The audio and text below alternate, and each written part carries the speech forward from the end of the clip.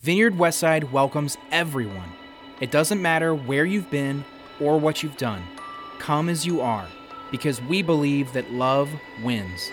Period. We're going to invite our ushers to come forward and give an offering together. If you are new here, it's tradition for you to empty your pockets entirely, whatever money you have. No, just kidding. If you are new here, we just would invite you to pray with us or listen or whatever. But this is a time for those of us who have made a decision to partner with Vineyard Westside and made a decision to partner with God to do work for the kingdom.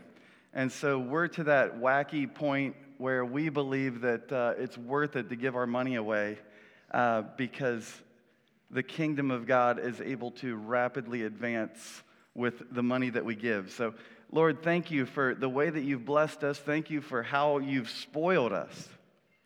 God, we just pray that you would continue to pour out your favor, your riches, your gold, your glory. God, we want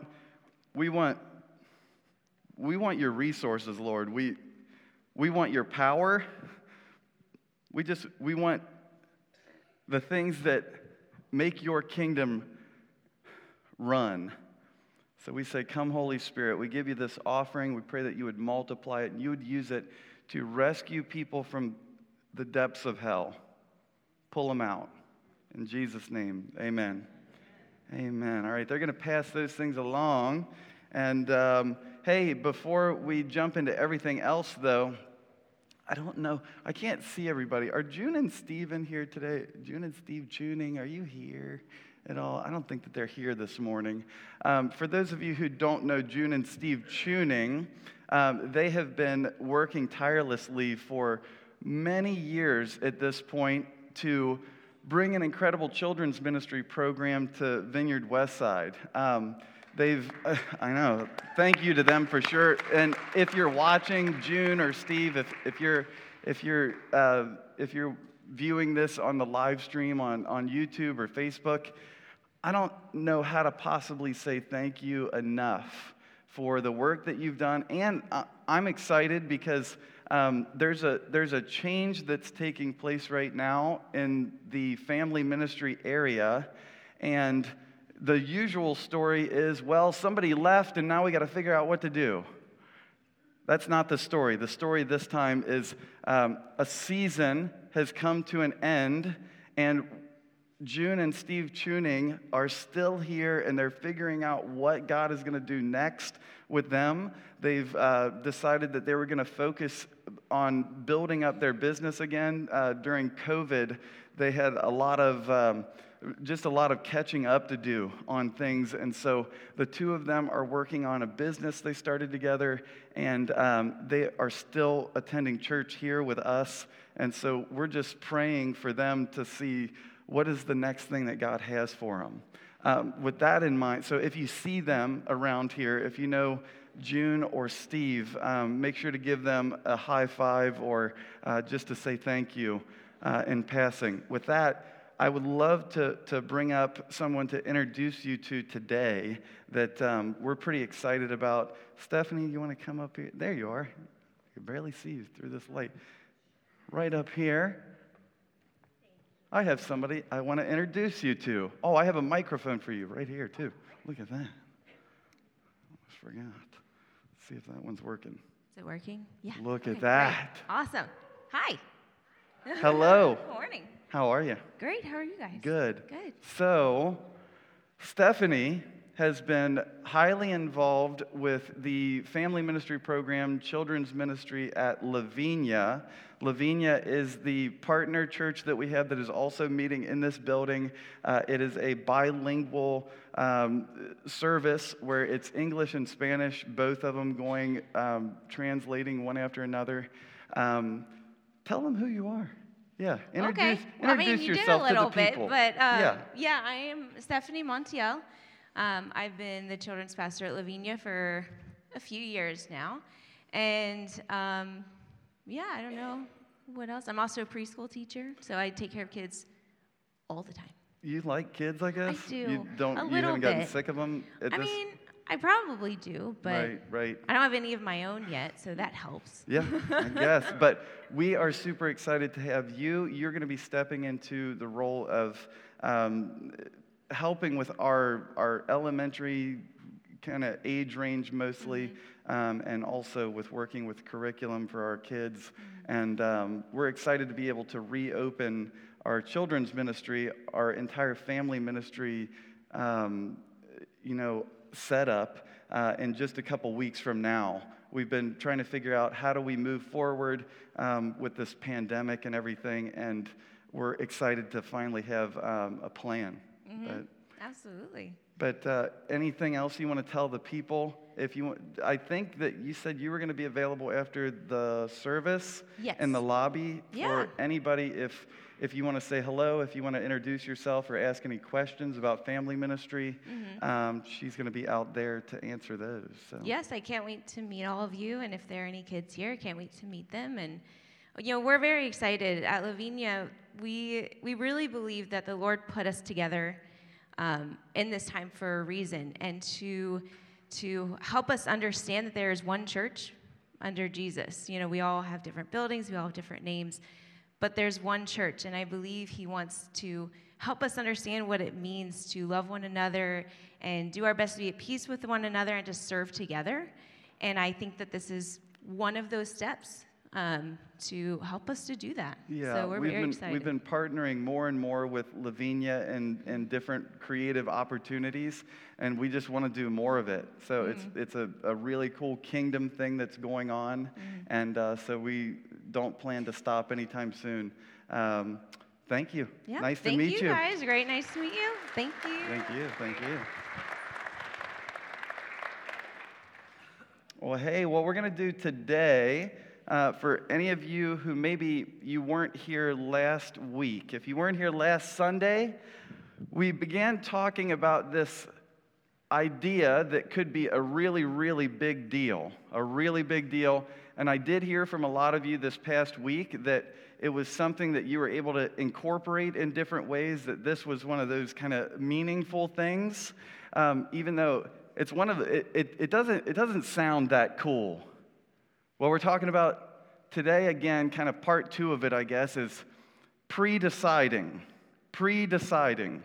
If you were here last Sunday, we talked about what it would mean to pre-decide to keep yourself out of trouble in certain ways, to pre-decide a certain way that you are going to react when something happens, that it's already planned out. You don't have to wonder, will I do the right thing or not? You've already pre-decided a certain way that you're going to react to this situation coming up.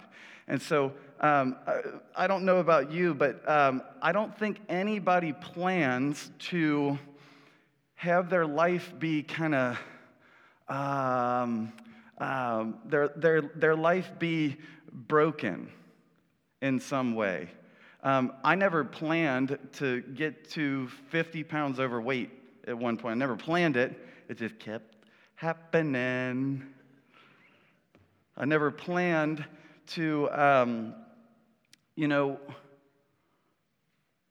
do something so stupid that I would have to hide and lie some more and start to lose trust with family or friends. I didn't plan to do it, but then I did it because I didn't plan to not do it.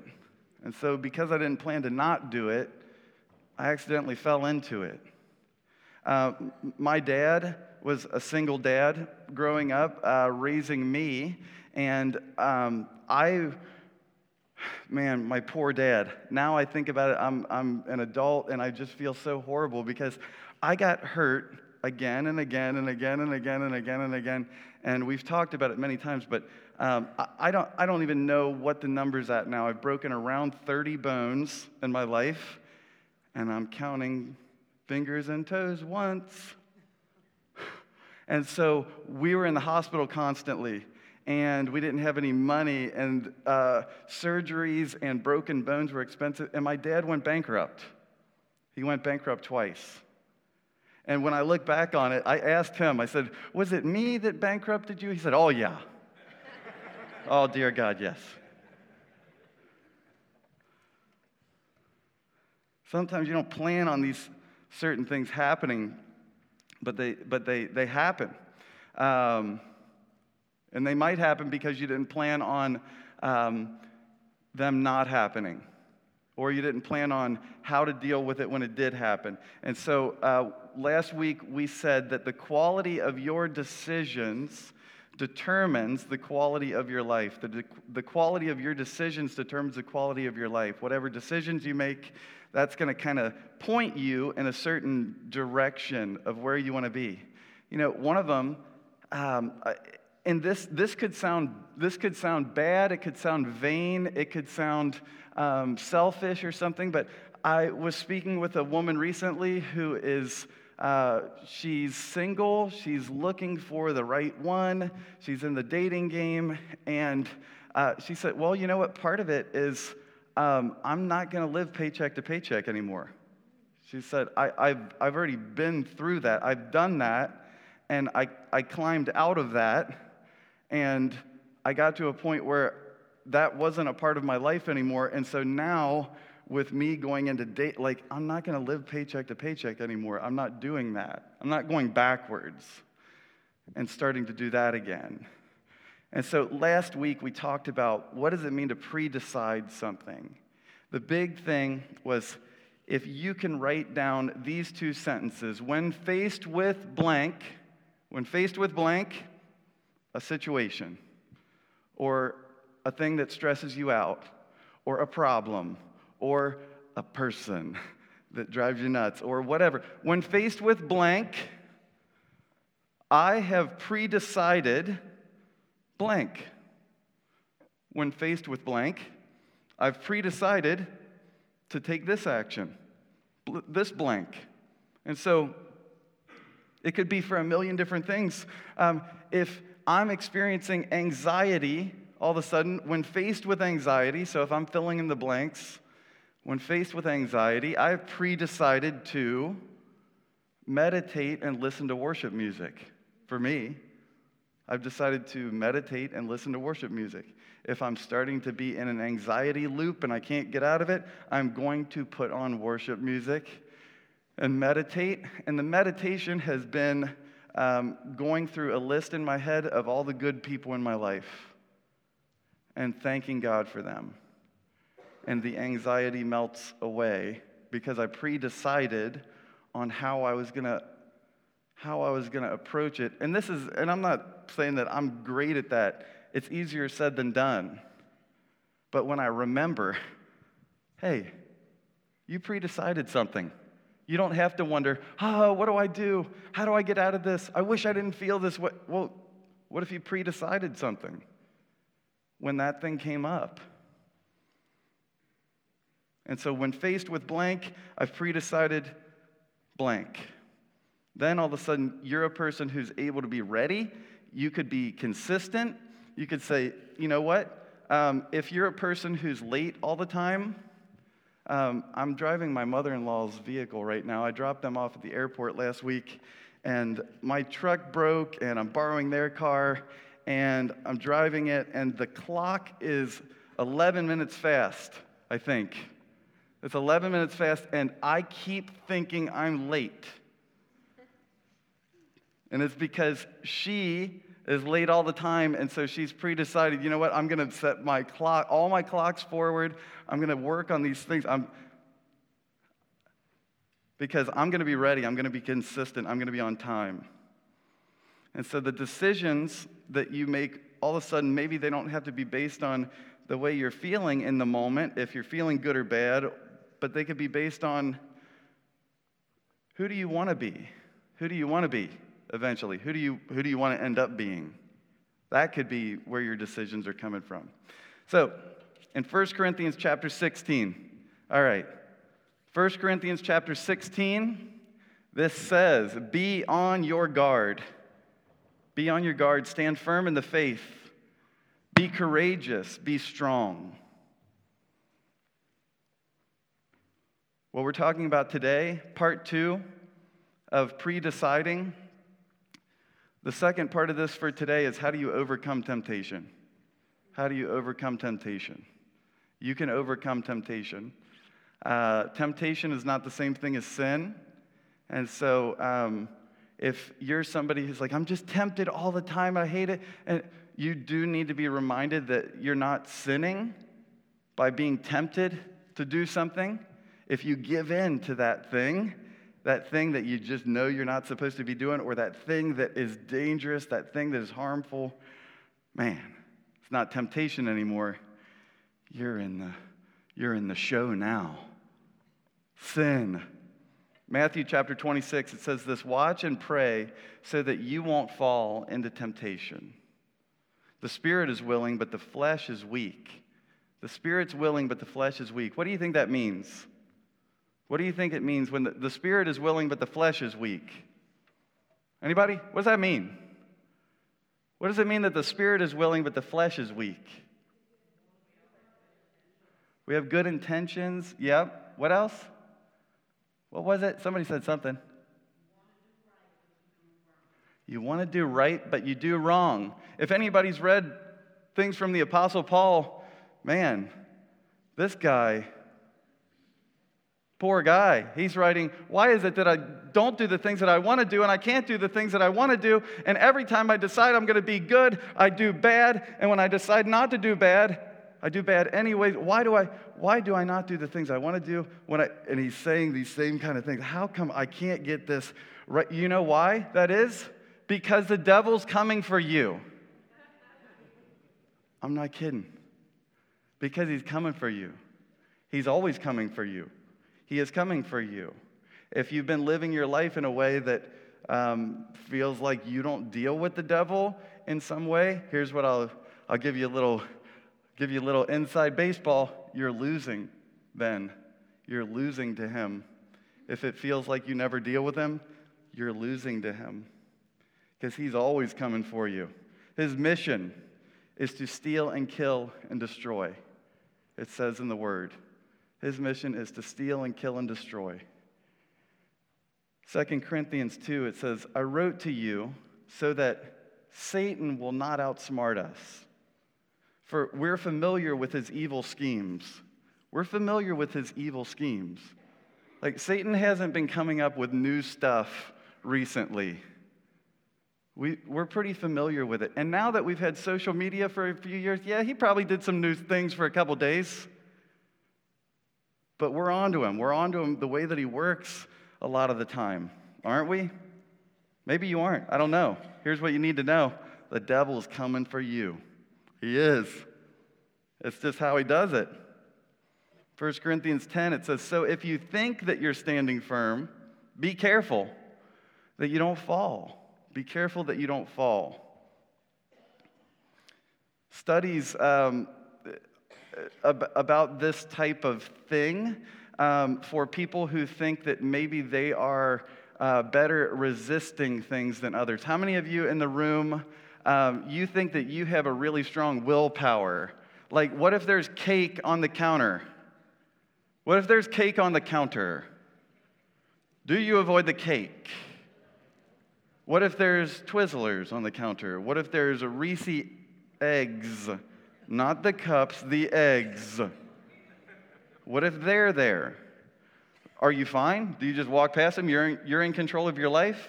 Or do you have a calling? Do you have this thing and you're like, yeah, just leave me alone? The thing I always notice, broccoli never calls. It just doesn't. But we are constantly fighting this temptation of the things that are on the counter. And so studies have shown that people, basically everyone, all of us, we think we're better at resisting things we shouldn't be doing or having or eating. We think that we're better at it than we are. We actually know that we're bad, like we know we're terrible, but we secretly think we're better than we are at it. Like, I'm pretty good. I can stop myself, right? It's called restraint bias. It's this thing where we think that we're able to resist more than, and it's not just for cake. I was 18 years old, and I was working at a place in Northgate Mall, and I don't even have time to get into the entirety of it, but all I can say is I've been propositioned for things multiple times in my life, and it was that moment where you got to decide, am I going to become a dirtbag or am I going to run? Am I going to run? Fighting temptation is difficult. Fighting temptation is difficult because a lot of times also you're trying to fight against something and it sneaks up on you in a different way. This is the way that the enemy, Satan, works. If you've been spending your energy trying to not get mad at the kids all the time, you're spending your energy on that, but then you blow up on your spouse. That's what Satan do. He's like, oh, good job with the kids, good job. Are you a little frustrated though? Do you want to take out your frustration on somebody? How about the person you love more than anyone? How about them? Self-control or willpower or being able to any of you had to white knuckle anything in your life ever? Like where you're just like, oh, I'm quitting this cold turkey and I got it. It's difficult. So what do you do? How the heck do you overcome temptation? Because the devil's coming for you, and unfortunately, you're not as strong as you think. And so if you're not as strong as you think and he's coming for you, there are 3 keys to fighting temptation. They have to do with pre-deciding. The way that you fight temptation is you move the line, you magnify the cost, and you plan your escape.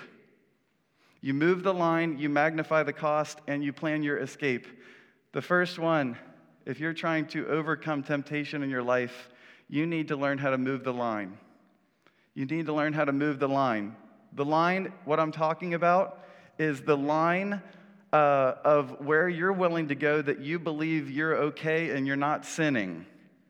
That's the line I'm talking about. And so sometimes you have to move the line because a lot of us are in this place where we're operating where we go all the way up to the line all the time and we dance on the line. And sometimes we accidentally trip and we fall over the line and we thought we were all right, but somebody pushed me. I wasn't going to step over it, but right when I got close, somebody pushed me over the line, right? When I was dating my wife, Allison, I'm like trying to figure out where the line is. We're dating, but she was a Christian, and I wasn't. I wasn't sure what the rules were. How much can we do? Am I allowed to smell her hair? Is that where the line is? Where's the line? You guys know the line. You guys okay? How close can I get to the line? How far should I stay away from the line?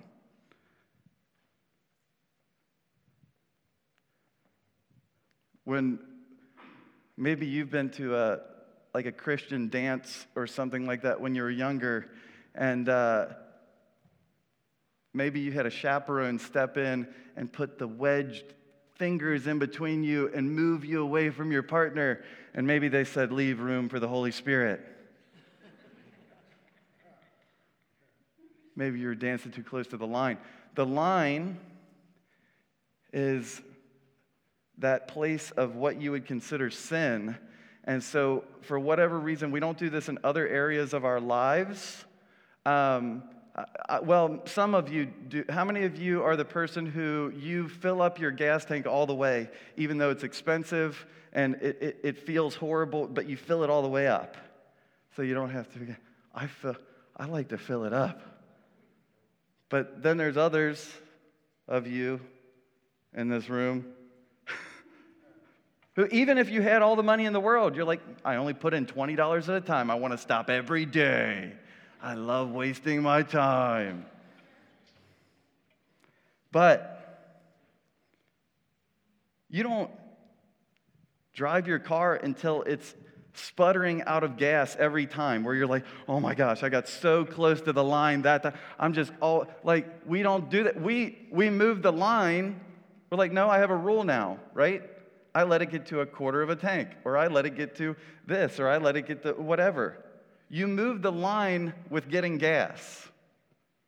We have to move the line with, are we close to sin? Are we close to breaking things in our life? Are we close to messing things up?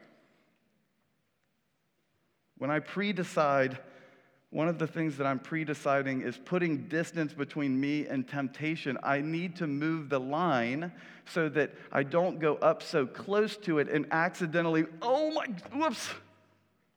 I have to move the line back. So I'm not playing with fire all the time.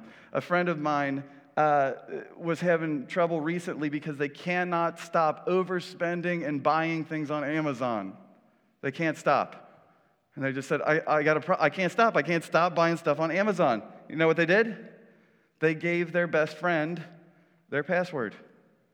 And their best friend went in and changed the password. And now they have this system set up where anytime he wants to buy something from Amazon, he's got to check in with his best friend and say, would you be able to get this stuff? Oh, do you really need that? Is that something you need?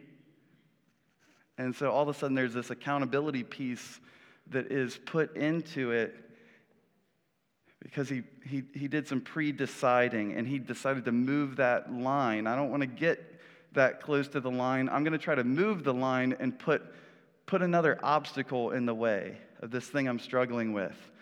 Maybe you're spending 4 hours a day on Instagram and TikTok. You may need to pre-decide to put a time limit on things. Your phones, if you have Instagram and TikTok, your phone has advanced settings in it to be able to shut it off. You can set them. You can kick yourself off of things. Maybe you just don't know what I don't know why it keeps happening. I go out clubbing and I get wasted drunk and then I hook up with some random stranger and I feel terrible about myself. And then I restart it because I feel terrible, and then I'm feeling lonely and sad and hungover, and I don't know, maybe I think I'm going to go out again and maybe find somebody else. Got to move the line. You got to move the line. If you're constantly going up to the edge of it and go, no, I'm not going to drink tonight. I'll go out, but I'm not going to drink. Then as soon as somebody says, hey, let me buy you a drink. Oh, yeah, I do. Yep. It's creating barriers between you and sin is what I'm talking about. Psalm chapter 16, it says, the boundary lines have fallen for me in pleasant places. Surely I have delightful inheritance. The boundary lines have fallen for me in pleasant places. Surely I have delightful inheritance. Pre-deciding. Sometimes you have to move the line. The next one, this one's a big deal for me. If you're a note taker, sometimes you move the line. Sometimes you magnify the cost. Magnify the cost. If you have something going on in your life that is the broken piece or the area of temptation, like the word says in the Old Testament, in Proverbs, it says, as a dog returns to its vomit, so a fool returns to his folly. I have little vomit-eating dogs. And no matter how many times I scream, why would you do that? No, why would you? Because dogs return to their vomit. And like them, so fools return to their folly. And so we say, why did I do that thing again that I hate? And yet, here we are again. Maybe we need to create barriers between ourselves and sin. For me, that works really well when I magnify the cost. And so what I mean is, what if you started writing down the worst case scenario, the worst case scenario situation? What if it came true? What if it came true? So you're tempted by something. I'm a 39-year-old man. The temptation for me is to find another lady that is not my wife. That would be the common one. for guys my age. And so it's one that I have to know about, and I have to be active, and I have to be, I have to not just hope something bad doesn't accidentally come my way, because it's a big deal. And so I have to magnify the cost and ask myself, if I were to give in to temptation in that area, if I were to do that, if I were to look for another lady, if I were to, then what could go wrong if I did it? Then what could go wrong if I did it? I got to look at that. Oh my gosh, what if I got someone pregnant? Oh my gosh, what if this? I would lose the trust of my loved ones. I would lose my reputation. I would lose my job, probably. I would lose, I don't know, would I lose my marriage? Am I going to risk it? Am I going to chance it? Am I going to hope that you would forgive me? Numbers chapter 32 says, you'll be sinning against the Lord, and you may be sure that your sin will find you out.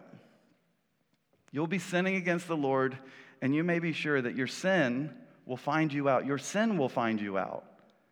If you're trying to have a secret area of sin, your sin will find you out. It will reveal itself.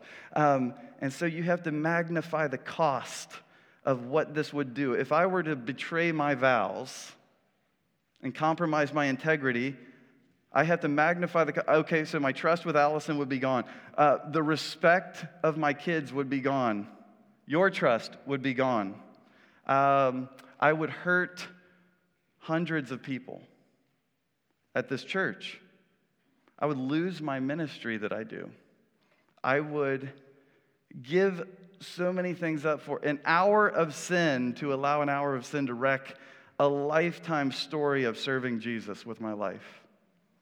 I got to magnify the cost. I got to get a magnifying glass out and go, okay. So if I want to avoid this thing, I need to take a magnifying glass look at this thing, exactly how nasty it is. How horrible is it? How gross is it? How bad is it?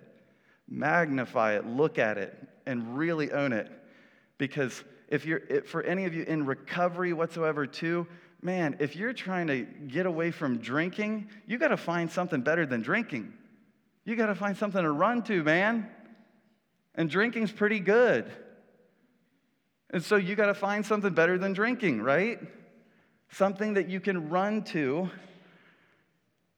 and also something that you can magnify the cost with, and you can say, okay, well, if I drink again, if I give back in, I've been staying, so if I drink again, what does it cost me?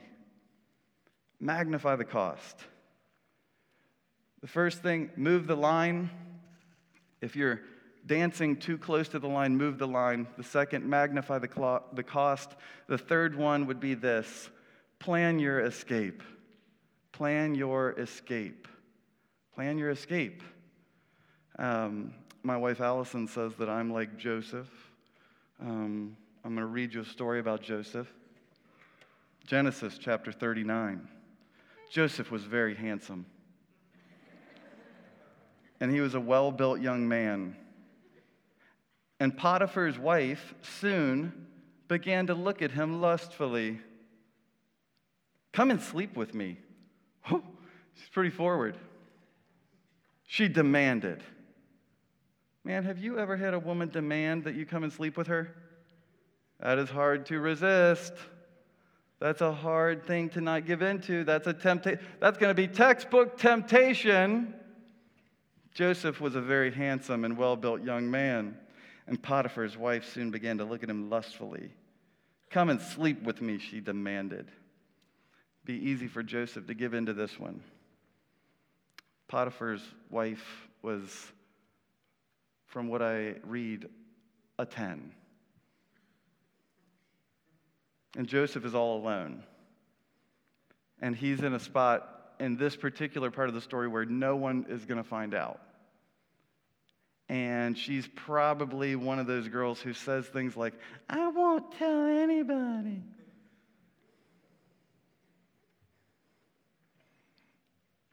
And so he has this attractive woman in front of him, He's young, he's single. She made a move on him.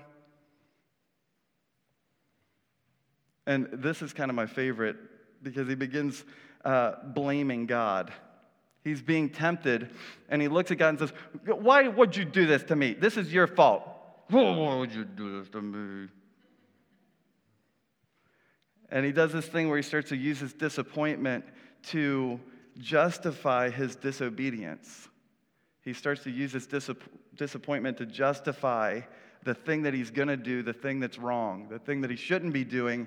He starts getting himself riled up over nothing and angry at God and blaming God. God, this is all your fault anyway. I'm here by myself. If you would have given me a wife, I wouldn't have to even think about this. I wouldn't have to make the right decision right now.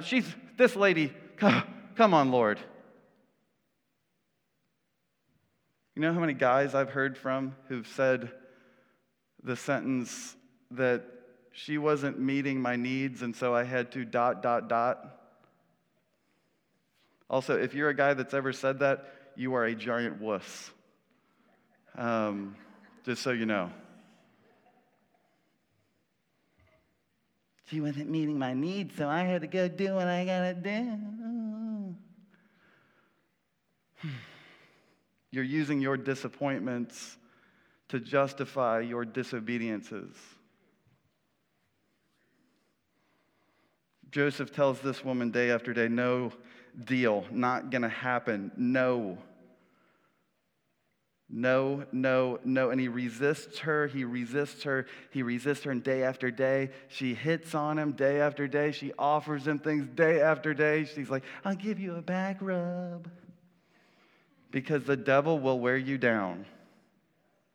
The devil will wear you down.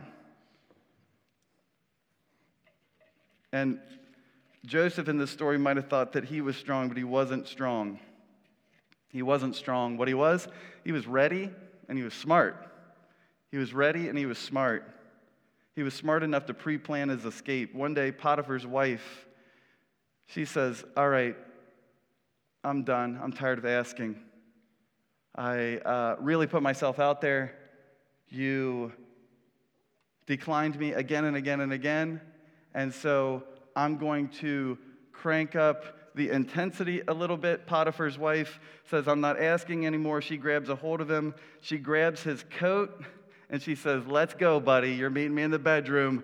It says this, Genesis chapter 39, but he left his cloak in her hand and ran out of the house naked. He's gone. He leaves his coat because he said, man, it's better to have a good name than have a good coat. And he realizes he wasn't going to be strong enough to resist it if she grabbed a hold of him and she cornered him and he couldn't get away and she started hugging him and kissing him. And what was he going to do? He said, there's only one thing I can do. Sprint. Sprint. She grabs a hold of his cloak. Cloaks, the underwear weren't invented yet. Cloak was the whole thing, just so you know. Cloak. It was, what are you wearing today? Cloak, again. She grabs him by the cloak. He's only got one thing. And he's a man of God. And so, but he said, well, you know what? She grabs me, I'm sprinting. 1 Corinthians chapter 10, it says, and God is faithful. He won't let you be tempted beyond what you can bear. But when you're tempted, he'll also provide a way out so that you can endure it. That there's no such thing as a temptation that is too strong. There's always a way out. There's always an opportunity to do something else. There's a window to jump out of. There's another door to go through. You can pre-decide how you're going to respond when temptation shows up because the devil's coming for you. And when he attacks, that you would be ready. Nobody plans to mess up. But you could plan not to. You could plan not to mess up. You could pre-decide. You could put distance between yourself and temptation.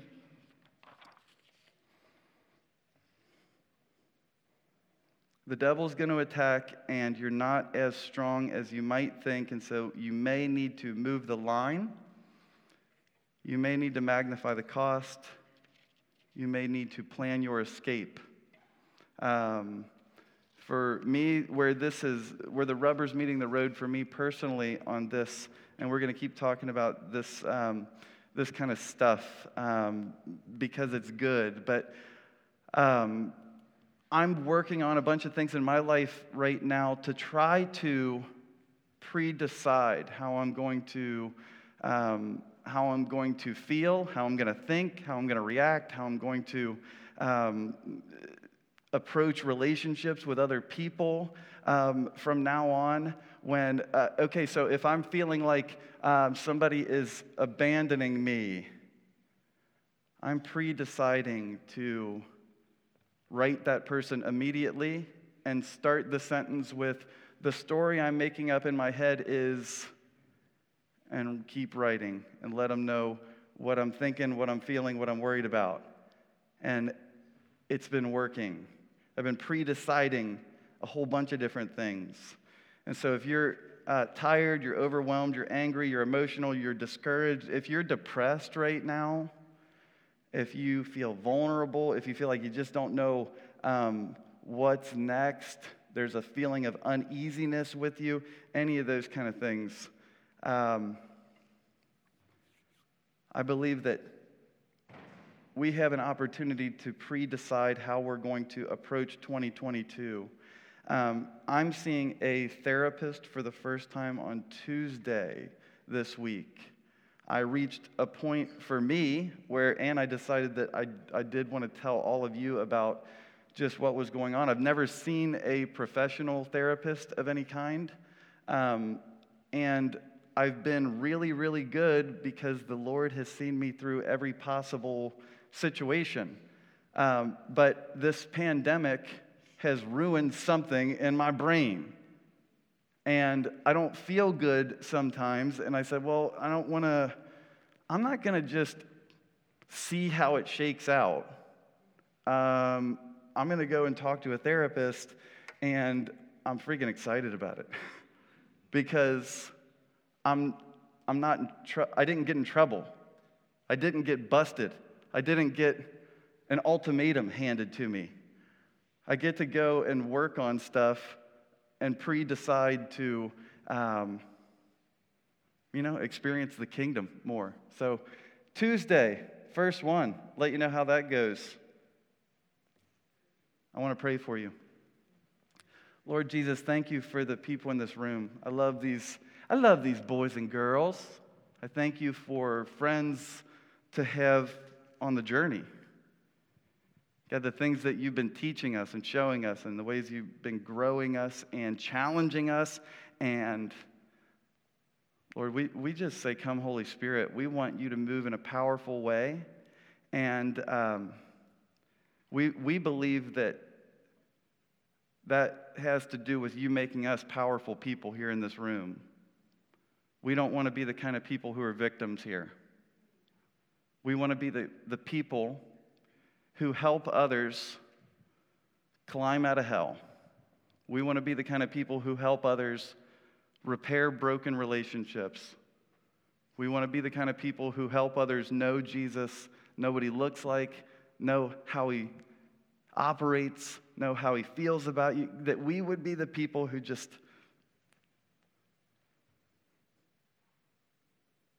have our tool belts loaded.